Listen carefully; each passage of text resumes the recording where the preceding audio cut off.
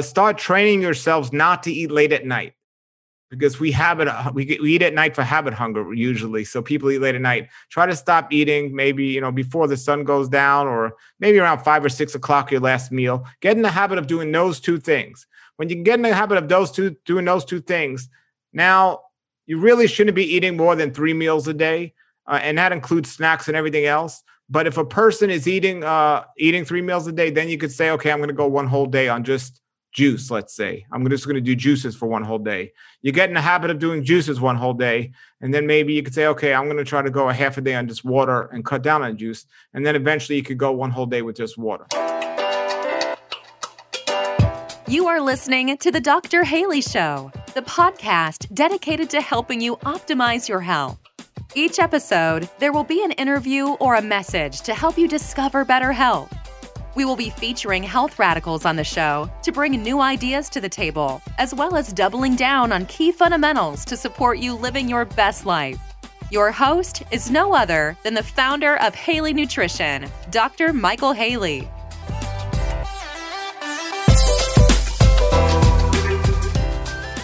Paul Nison, thank you for joining me.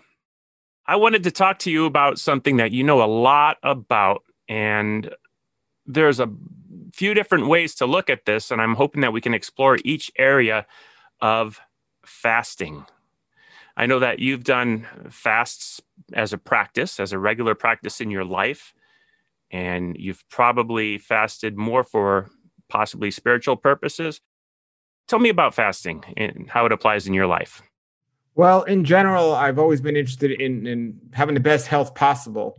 And when I wrote my book in 2000, The Raw Life, I interviewed a bunch of people that have been eating healthy for many years. I learned about health and nutrition from the Hippocrates Health Institute, Brian Clement, who's been into health for many years, and he always advocated fasting one day a week. Well, the next interview was with a man named Dr. Fred Bishey, who today is 91 years old. So I met him maybe when he was 70 or 69. He's become one of my best friends, and he was in the middle of a 30-day fast when I met him and interviewed him for my book. And I learned a lot of wisdom from him over the years. So I've always experimented with fasting. The longest juice fast I did was 7 days. And I did that a good amount of times. And I had no problem going a day without food. I always talk about overeating being such a big problem with our health. It wasn't actually, after all these years of fasting on and off, water fasting, sometimes even dry fasting, living it, learning it, explaining it. It was last year at this time that I started my first attempt at a long-term fast, and I successfully did a 30-day water fast. Wait a second. Did you just say a 30-day water fast? Yes. Last year at this time, I did a 30-day water-only fast. And wow. I had fasted for a week prior to that. Not prior to that. I mean, prior to that, my longest I've ever fasted on water only was 7 days. So I did a 30-day water fast. It was last year at this time. Oh, my goodness. And you mentioned that there was someone from Hippocrates and he was doing a 30-day fast. Was that a water fast also? Is that where you got the idea? Dr. Fred Bishey, he's not at Hippocrates. Oh. He's just a nutritionist who's been teaching health for many, many years. Yeah, he's done over 7 30-day water fasts in his life and several 40-day water fasts. Oh, my goodness. Man's been on a raw vegan diet 100% for over 60 years.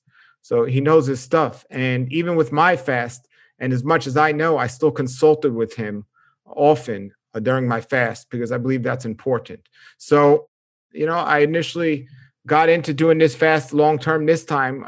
Wasn't for any spiritual reason, and it wasn't for any reason other than health reason. I just felt it was time for me to go the weekend and do a fast. And after the weekend, I just decided to take it day by day, and I kept going. And then it turned into a spiritual fast. I was praying for things. I wanted to see things. So it turned into a spiritual fast, and it was absolutely an amazing experience. I got many prayers answered, but the physical side of it was amazing. I would imagine after just a handful of days, you'd be seeing Jesus already. Well, I've had a lot of experience of fasting for just a couple of days. As a matter of fact, since then, I fast 36 hours a week. Every Sabbath, I water fast with no problem. So fasting for a couple of days is the most challenging time during a fast. But once you get past the third day, it becomes very simple. And, Yeah, it's very interesting. And there's what you fast on is different types of water to fast on, and knowing your whereabouts when you're going to fast and what's going on around you from an emotional standpoint.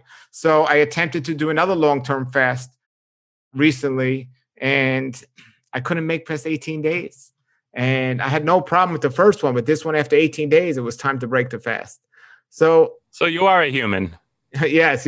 Some people say, "Oh, start out and say how many days." I think it's something you want to take day by day, and it's good to have people that know what they're doing to advise you. And I'll tell you the most amazing thing. I mean, there were many amazing things about the fast, but I had so much energy that I wanted to conserve it, so I wasn't doing too much because I learned it's not wise to do a lot from a fast.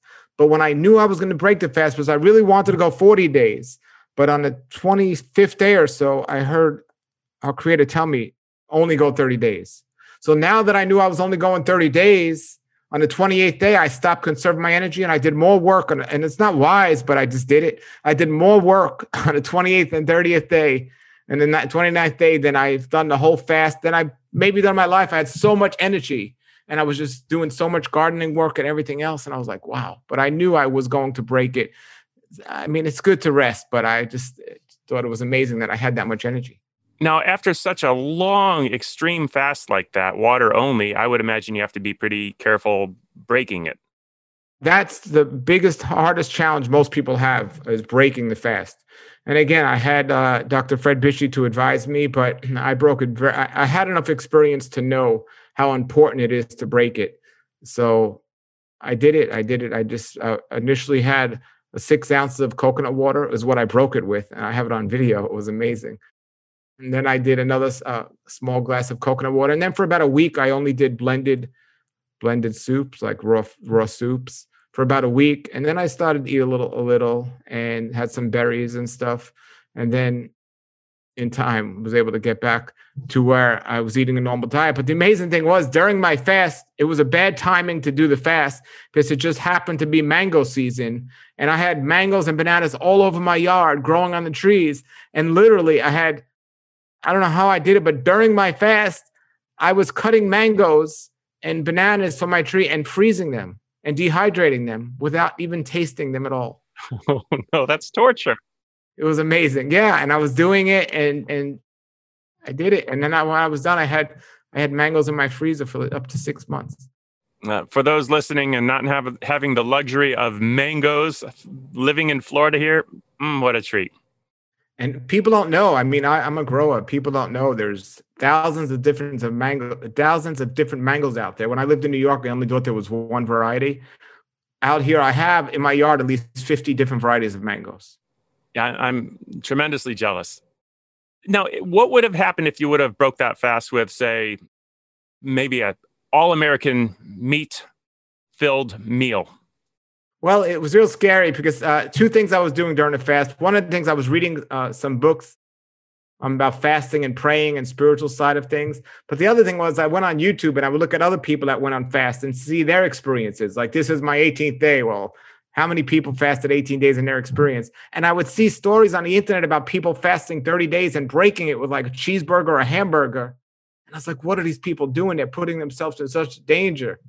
And those people really focused on their experience and they didn't talk much about what happened after the fast, but it's very dangerous. And if I would have broke that fast with a standard American meal and overate, or even what I used to eat, a raw vegan meal with the amount I used to eat, I could have got myself very sick, taking away all the benefits of the fast. And literally, I mean, you can go to the hospital. Here's a great example. The second time I did the fast, which is, and there's a great warning for people, which was 18 days, and I knew I was going to break it. So the first fast I did an enema the 7th day of the fast. Everyone knows what an enema is, I believe, in your program here. Sure. And so I had a bowel movement. After 7 days, I did an enema. I had a bowel movement. Now, one other time, I think on the 20th day of the fast, I did another enema, and everything was fine. The fast was great. Now, this last time I did a fast, I didn't do any enema at all, and on the 18th day, I decided I was going to break the fast. I broke the fast. The 19th day, I went to the bathroom. I literally almost passed out. My stool was so hard that I was having trouble passing it. And I was literally almost passed out. It was just one of the most scariest situations of my life. And I didn't know what happened. I didn't know, maybe I should have did an enema and something got stuck inside me. Or maybe somebody told me it could have been old stuff that was coming out. I didn't know. But I believe I put myself in a dangerous situation. For a moment, I thought I might have to go to the hospital. So those are too fast. I have wisdom, and I was really worried there. So you really need to be wise in what you're doing and not just play around with this. Yeah, thinking out loud, I suspect it makes sense that you would have bowel movements throughout a fast, maybe not so much, but things have to move. And you are, especially if you're burning fat. Now, you probably don't have much fat to burn, but as people are fasting, they're still burning. So there should be something going on, some kind of move. What finally did come out of me, it was like a cement block. I mean, it was like cement. It was the hardest stool I've ever had in my life. And it was a little scary situation, but I made through it, I'm glad you survived that one. Me too. Me too. When you're fasting, and you've never really had a lot of extra weight. In fact, I don't know that I've ever seen any on you. So without having those reserves, what happens? Do you still lose weight? Well, yeah. I mean, I've had experience with fasting in the past for, like I said, a week at a time. And usually my body, I usually lose a pound a day. And that's how it was with my fast. I lost a pound a day. So one of the reasons I initially wanted to fast was my weight is normally at a certain range. 140 is what it normally was for many years. But I got into exercising and powerlifting and weightlifting, and I went up to 160 pounds. And normally I always had a flat stomach, and I felt my stomach was a little bloated. And that's what initially led me to do the fast for that weekend, just to try to slow things down here. And so I was around 160. I had a bloated stomach. By the end of the fast, I got down to 130. So I lost about a pound a day, which was in line with what I do, which how it's always been. So I got down to 130, only 10 pounds under my normal body weight. Now, this might have been the problem the second time, because I stayed at around 140. So the second time I fasted this year, 18 days. So now I'm starting at 140. So now I'm going a lot lower than what my normal body weight was. So maybe that's why it was even more challenging. Okay. Yeah. And I suppose you eat a very clean diet. I suppose if you did not, it could possibly even be more challenging because of the toxins that would be stored in the cells that you're burning as you're fasting. Well, anytime somebody's eating, the cleaner you eat, the easier fasting is going to be for that very reason. The detox is always going to be harder when you're not eating healthy. I ate a raw vegan diet, and not junk food, raw vegan food, like just mostly fresh fruits and vegetables, nuts and seeds, exclusively, as a matter of fact, those things. And, it makes it easier. So that definitely helps, makes it easier to fast. Was there a time in your fast that you felt like you were burning toxins, or wasn't so much an issue? I mean, the whole time I felt like I was detoxing, but not like I didn't get sick. I didn't get a runny nose or anything like that. The only symptom I had to know I was even fasting was there was no hunger at all. The only symptom I had was, and again, let me warn your viewers, it's going to be different for everyone. Right. This was my own personal situation. But if I got up too fast towards the end of the fast, I would be a little dizzy. Okay. If I got up too quickly. So I would make sure I would get up more slower. And also, I was resting a lot more and sleeping a lot more during my initial fast. I have a hammock, and every night I would go in the hammock to lay down. I would literally fall asleep and wake up in the middle of the night and be like, wow, I must have been comfortable.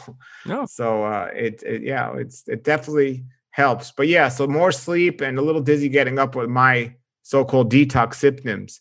But, everyone's different. And there are two kind of schools of thoughts on fasting. One is the best time to fast is when you're sick, because it helps push out the toxins and so on. So if you have a runny nose, fast or something. So that's one school of thought. The other school of thought is that's the worst time to fast. And the best time to fast is when you're feeling your best. So your body has all the energy and the power to make it through the fast. And those are two different philosophies when it comes to fasting. I read a book on about spiritual fasting. And, I know people that eat standard American diet and they have no problem doing a spiritual 40-day water fast. And it's like, wow. So, there's a lot of variables when it comes to fasting. Yeah. Let's talk about the difference in the reasons, because you mentioned, feeling bloated and choosing to do it for physical reasons, and your fast turned into more of a spiritual fast. Why would people fast spiritually? Well, the Bible says and talks often about fasting and praying. So to do one without the other, it doesn't really make sense. But the Bible talks about fasting and praying. And when you're eating, your mind is occupied on food. That's another thing I noticed about my fast is I had so much extra time in my hands because I wasn't thinking about food, I wasn't making food, and I wasn't going to the bathroom. I saved a lot of time not doing those three things. So that gave me more time to pray. It gave me more time to not be my focus not be off on what I'm going to eat and think about these things. So fasting and praying go hand in hand. And in the Bible, the number 40 is something people try to attain because Moses went on the mountain and he fasted for 40 days, and Yeshua, the one I called Jesus, fasted for 40 days. So people think, okay, 40 days, I'm going to try to fast. So spiritually, people try to fast 40 days. And they're able to do it because they're doing it from a spiritual standpoint. And spiritual power can go so much beyond human power. But, like I said, I think it's always best that somebody take it day by day and monitor things. Somewhere it's written that the flesh wars against the spirit against the flesh. These things are, contrary to each other, that you cannot do what you want. And I know for me, I've never done long-term fasts like you. I've done short-term, and I don't know that I've ever really went too far past that initial first couple days where you're still hungry and you're still in that war with the hunger, with the flesh. You had indicated that you're not hungry. When does that happen? Usually on a third day, or the second or third day for me usually, and for most people, it's usually the third day usually for most people. I challenge myself every week. I fast once a week for 36 hours right now on water.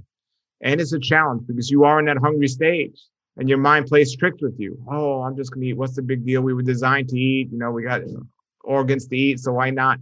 So your mind can play tricks on you during that day. And it's a challenge each day. I am in the mood for food each week when I fast. But at the end of my 24-hour fast, or 36-hour fast, I'm glad I've done it. But after 3 or 4 days, literally, like I said, I was cutting mangoes and bananas, and you would be everybody I've known that ever did a fast. They said after the third or fourth day, maybe some of the fifth, you lose your appetite. Pretty much you lose your appetite, and you just got to get past that point. Yeah. Would you say that's where the point is, where things tend to get more spiritual? Like you said earlier, it depends the condition we're starting out with. If somebody's more toxic, it might take them longer to get there. If somebody's starting out cleaner, it might take them a little sooner. So that depends. From a spiritual standpoint, so that's about how long it takes it. But from a spiritual standpoint, we're all at different levels when we get into this. So I think that has a lot to do with it. And our circumstance in life have a lot to do with it. I do believe, and we can get to another video in the spiritual warfare, and it says there's a battle going on for our souls. And I think, we have to be aware of these different things. And fasting definitely helps us realize these things, put them in perspective. Yeah. I've heard somebody say that if you can get control of your hunger, you can get control of a lot of areas in your life. Well, I like what Job says in the Bible. He says, I esteem our Creator's words and his commandments more than my necessary food. Meaning the words of our Creator are more important than than his own life, than his own physical life. And it's a really powerful thing because it talks about the power that food has over us. And I think we see now today with obesity and diseases that are food related, and so much about food and addictions. The number one addiction is food. It's more addictive than any drug out there, crack or anything else. It's really an addictive thing. So it's really difficult. I mean, somebody's smoking cigarettes and you have a hard time getting off cigarettes, and to think not eating is a bigger addiction than smoking, it's a really tough addiction. But I do believe that with discipline and with prayer, we can overcome everything.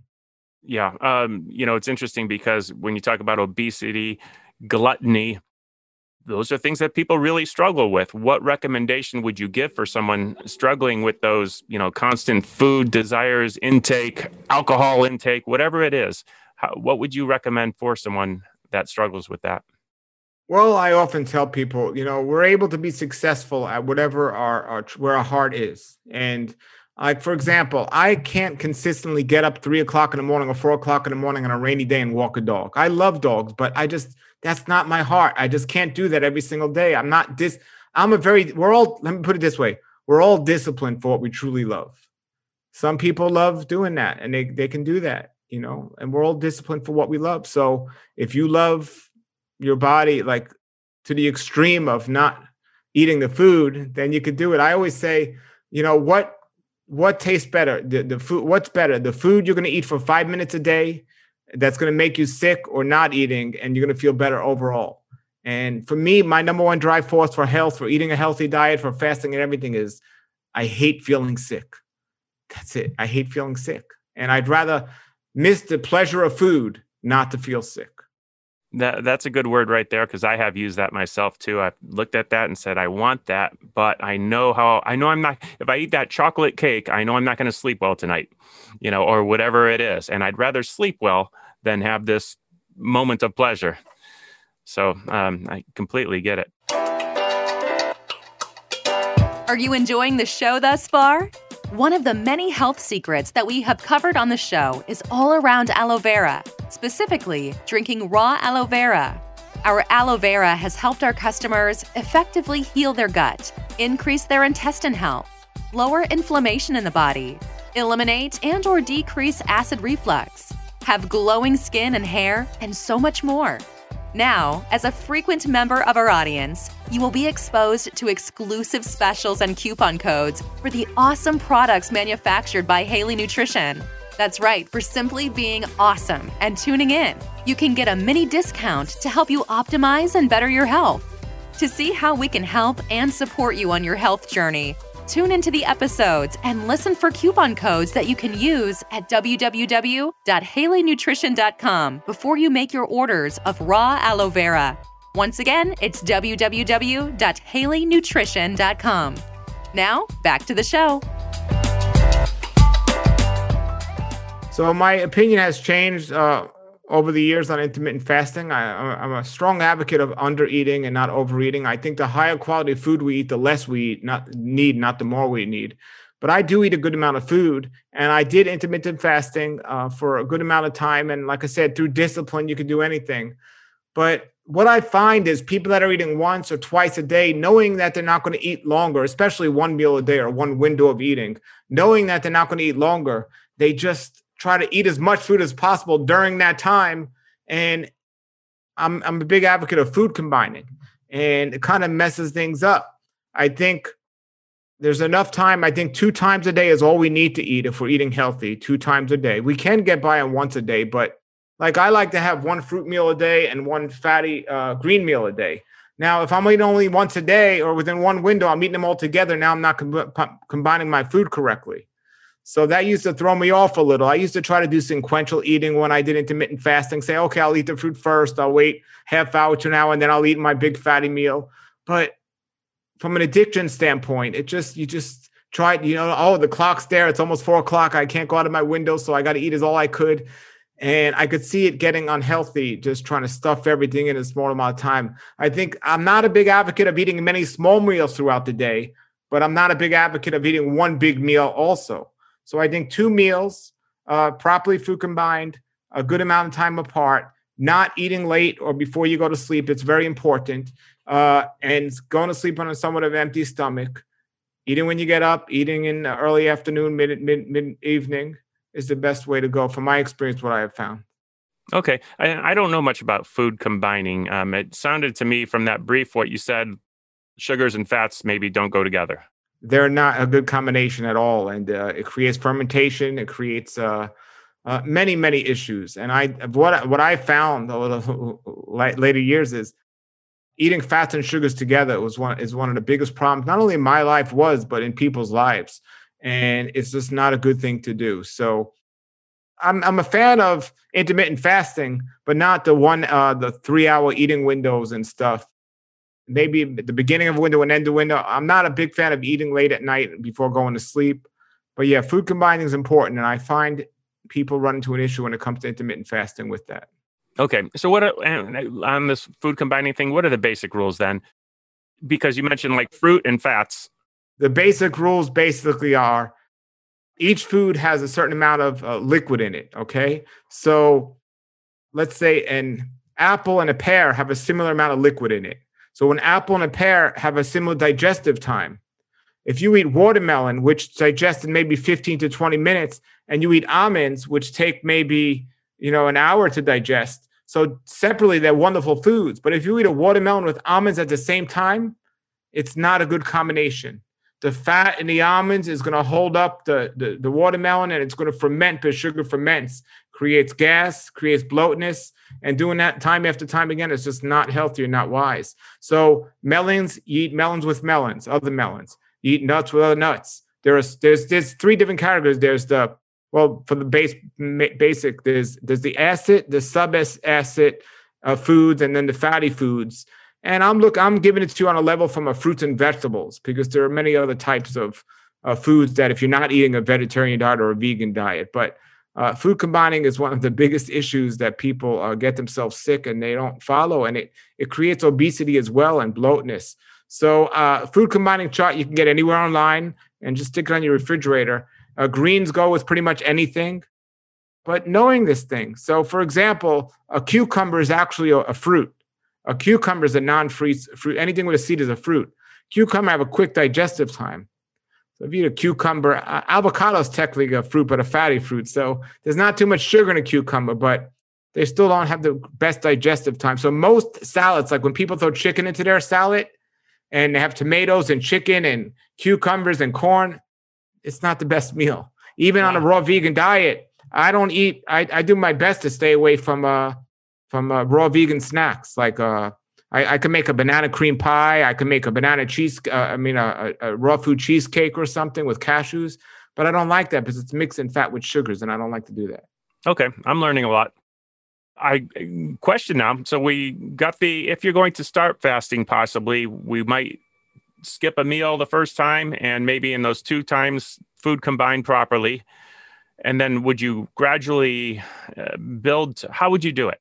For someone that's never fasted and listening to us and saying, okay, I'm getting some basic rules. What should I do? Based on their diet and their health, I would say get in the habit of eating a whole raw food day, one day, just fruits and vegetables for one day a week. So that's the basis. Start off with that. You're getting rid of cooked food. One day a week, you're eating just fruits and vegetables.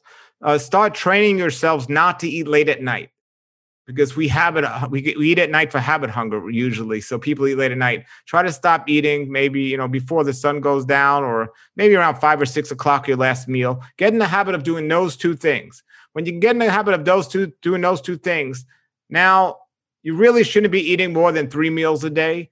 And that includes snacks and everything else. But if a person is eating 3 meals a day, then you could say, okay, I'm going to go one whole day on just juice, let's say. I'm just going to do juices for one whole day. You get in the habit of doing juices one whole day, and then maybe you could say, okay, I'm going to try to go a half a day on just water and cut down on juice. And then eventually you could go one whole day with just water. So, and it's very interesting because in Judaism, there's a day called Yom Kippur where they're called to fast one day without any water at all. Oh boy. And this is a biblical thing, and people do it all the time. You have these overweight rabbis fasting on nothing on the whole day. It's amazing how people can do it when they're driven spiritually. But I've experimented with, they call it dry fasting. It's very popular in India, where you don't even use water. You just fast on nothing. But you can get to a point where you do that. And, I know 2 people that have done that extensively. One died and one went 14 days with no food or water. Wow. It's amazing, the variables that take place in all this. But to start out with, it's creating a habit, just getting a habit of eating less and not eating late. Excellent. I'm not going to try that without water fast. I do not like to be dehydrated. Well, no, you'd be surprised. I mean, when I do many of my weekly fasts, it's often without water. Okay. You've talked about starting with raw food diet. I want to transition a little bit into food. What kind of food? Where should it come from? Because we could say, okay, fruits and vegetables, that's great. Well, let me go to Publix and, get fruits and vegetables, or whatever the case is. There's sourcing fruits and vegetables. Where do you get your food from? Well, I try to obtain most of my food from growing it. I think growing food is very important. And if you don't have the land to grow it, at least learn how to grow sprouts. Getting some fresh fruit that you've grown is just an amazing feeling, and also is the healthiest thing you could do. But if not, then your only choices are to go to the health food store the supermarket or a farmer's market or a friend who has grown their own food. But most people have to rely on the supermarket. And thankfully, there's a good supply of organic food in even the average supermarket today. And it's important to make sure the food is organic, or at least the foods that definitely shouldn't be eaten that's not organic. For me personally, I grow a good amount of my food, and I do get food from the supermarket. But I eat a lot in my meals, but I don't eat a lot of different types of foods. I'm like pretty much a robot. I have the meals I eat, and I know what I eat. And that's very helpful without getting overwhelmed. But as for the type of food, try to grow some yourself. I've taught myself. I never grew anything growing up in New York, and now I grow a lot of stuff. And I just planted a bunch of stuff in my yard now that should be ready soon. Tomatoes are almost ready. But for those of you that don't have that opportunity, go to the store, speak to the people. When does the produce come in? Don't let it sit there all week. Try to get it the day it comes in. Go to a farmer's market. Maybe there's a local farm near you. You can go to the farm directly and just do some research. If I recommend eating food as local as possible. But if you are getting food from another country, do the research to find out that country's laws on the spray and organic and so on. A lot of food that comes farther away is picked unripe, and that's not a good thing. So you want food that's fresher as possible. So that's why it's good to buy local. And then come to the question, what's better? Far distance away and unorganic, or local and unorganic? So you have all these different variables in there. And it depends the type of food to answer that question. But the majority of the food in the health food store or the supermarket today is unripe, unfresh, and unorganic. It's just not the best way to live healthy. I'm guessing that you could probably tell a big difference between some of the things that you grow and some of the things that are in the grocery store just by mere color and taste. Absolutely. And that's how we learn. How do you know what something good looks like? Well, I've had enough bad ones to know. Bananas are a great example. I get bananas off my trees. It tastes nothing like the banana you would find in a store. I mean, it's just so much better on every level, and you feel better after you're eating it. Same thing with mangoes and even the greens. So you learn by getting bad stuff to know what is good. And it takes sometimes years to learn that, but thanks to YouTube now, you can learn a lot quite quickly. But, we've all had oranges that tasted amazing, and we've all had oranges that weren't really that good. And that's how you learn. Yeah. And the biggest thing I notice between good and bad is the bad tends to have no flavor, comparative to something grown in just an incredible, rich, organic soil. Well, soil is a really big, important thing for my growing. And that's one of the number of reasons why I want to enjoy the food I'm eating. And because man has disrupted everything, the soil is not that great that the food's grown in. And the food doesn't taste well. So you're 100% correct. When food tastes good, it's a great sign. It comes from very nutritious soil. Okay. And I want to get into a little soil discussion with you. Before we go there, someone might be listening and say, well, I don't have any soil. I don't have any place to grow food. And you did say something about sprouts. Yeah, you can grow sunflower sprouts or wheatgrass or buckwheat sprouts in your kitchen countertop with just a tray. And you can do this anywhere. It's not difficult. I actually sprout mung bean sprouts and lentil sprouts in a bottle near my sink every day. And I throw them in my salad or my soup. And so you can do that. Sprouting is wonderful to grow. And you don't even need soil for that to grow into some of them. And then just a sink. Yeah. Then there's hydroponics. Some people do that don't have soil. But for the most part, if you are growing in the yard or something, you want to create good soil if you can. Yeah. And for anyone listening that's never sprouted before, a mason jar, I like those big half-gallon mason jars. You get them, 6 of them for $10 at Walmart.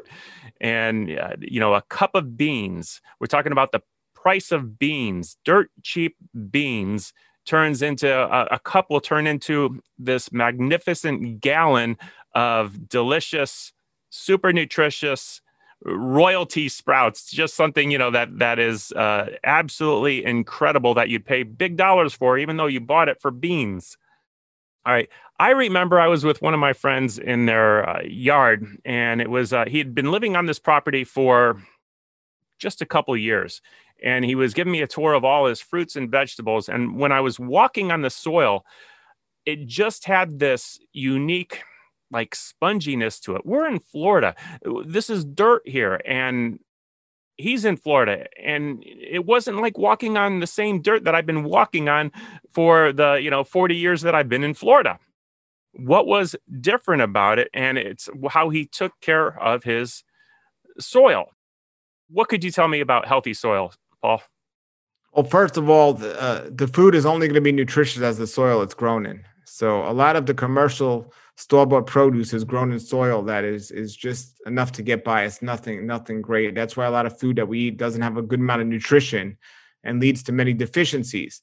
But I learned several things about soil as I grow myself. I have a friend in California. He uses something rock dust in his gardens to put nutrients back in the soil.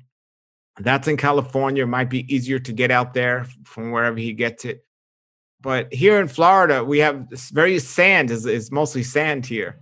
And some things grow better in sand than other things. But either way, you want to add nutrients to the soil.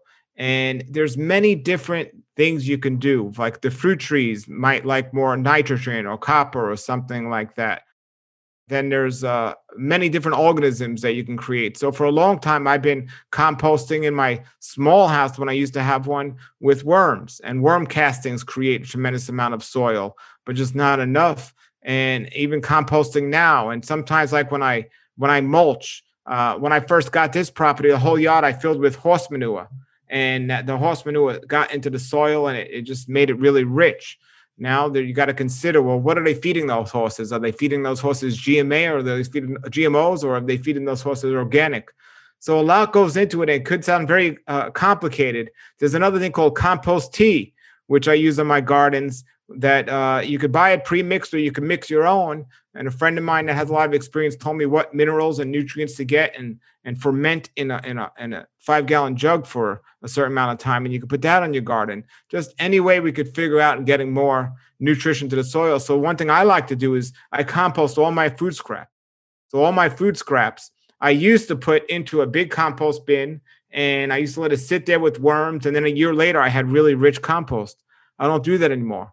Now what I do is I literally dig a hole next to my tree or in the middle of my garden and I bury them in right there.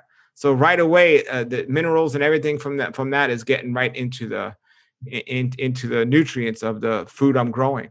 And it's a wonderful thing and not enough people I don't do it. So there's two things when it comes to minerals: where we're getting it and what we're doing with it. So where are you getting those extra minerals and how are you applying it? Are you spraying it, burying it, composting it, and fermenting it? So those are the different sides of it.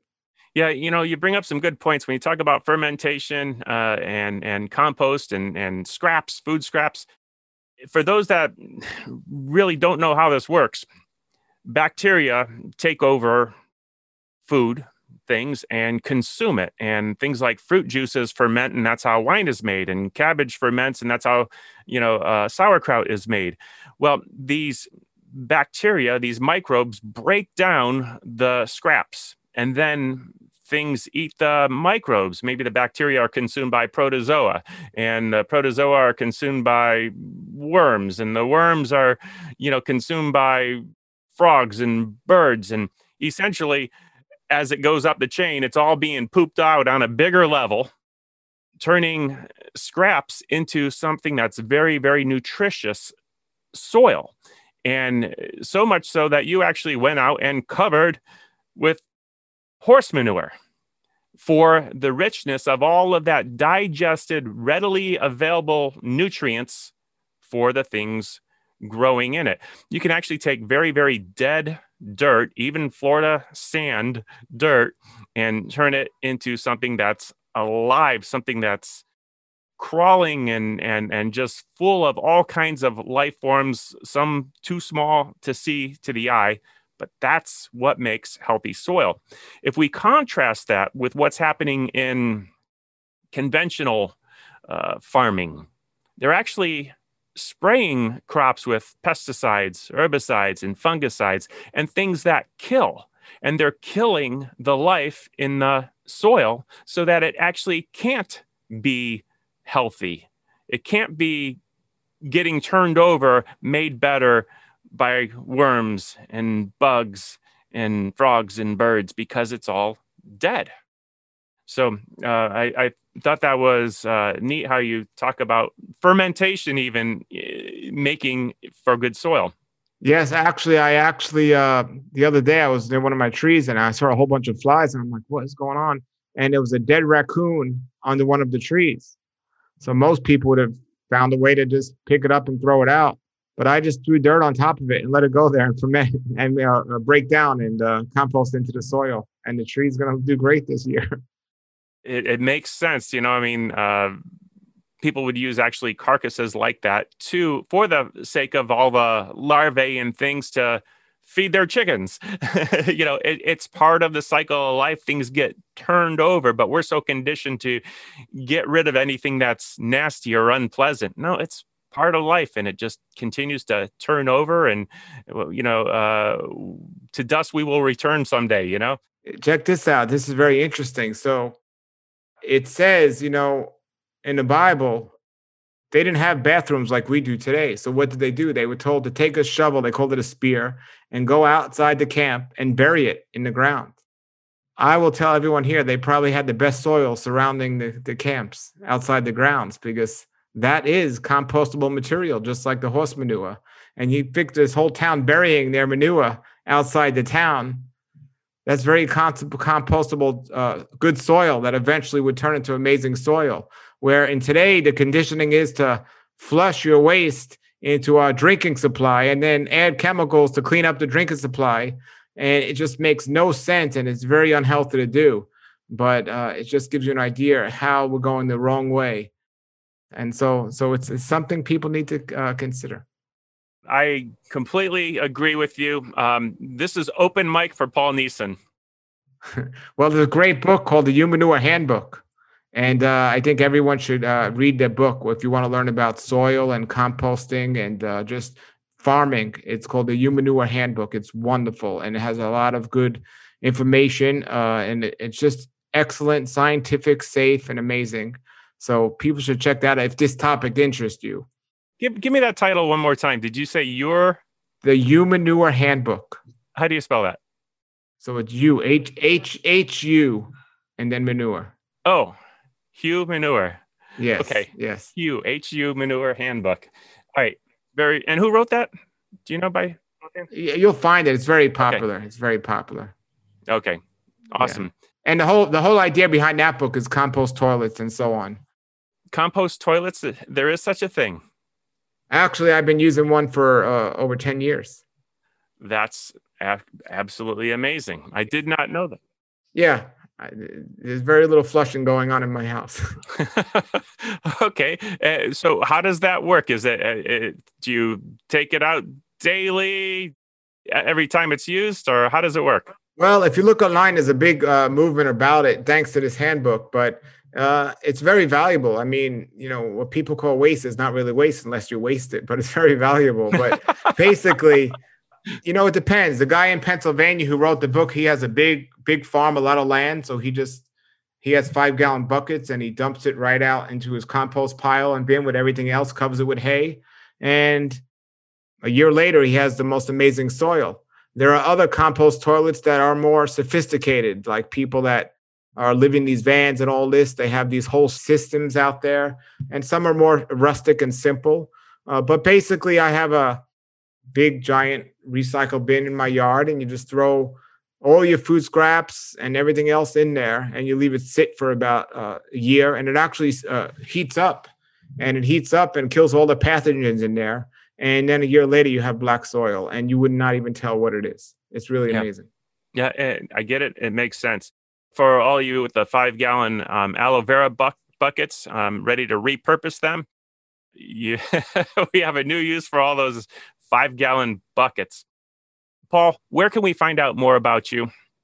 Well, my main website is rawlifehealthshow.com, rawlifehealthshow.com. Or to make it simpler, just go to rawpaul.com and it'll swing you over there, rawpaul.com. Okay, and will that link to your other ministries? That'll link to everything. To everything. All right, awesome. Paul, we covered a lot today. I think this is a Great episode, a lot of good content for people to chew on. And I just want to thank you so much for your expertise and for taking time out of your day to be with us today. It's great to be here. Thank you. And thanks for the work you're doing. I hope you enjoyed that episode today on The Dr. Haley Show.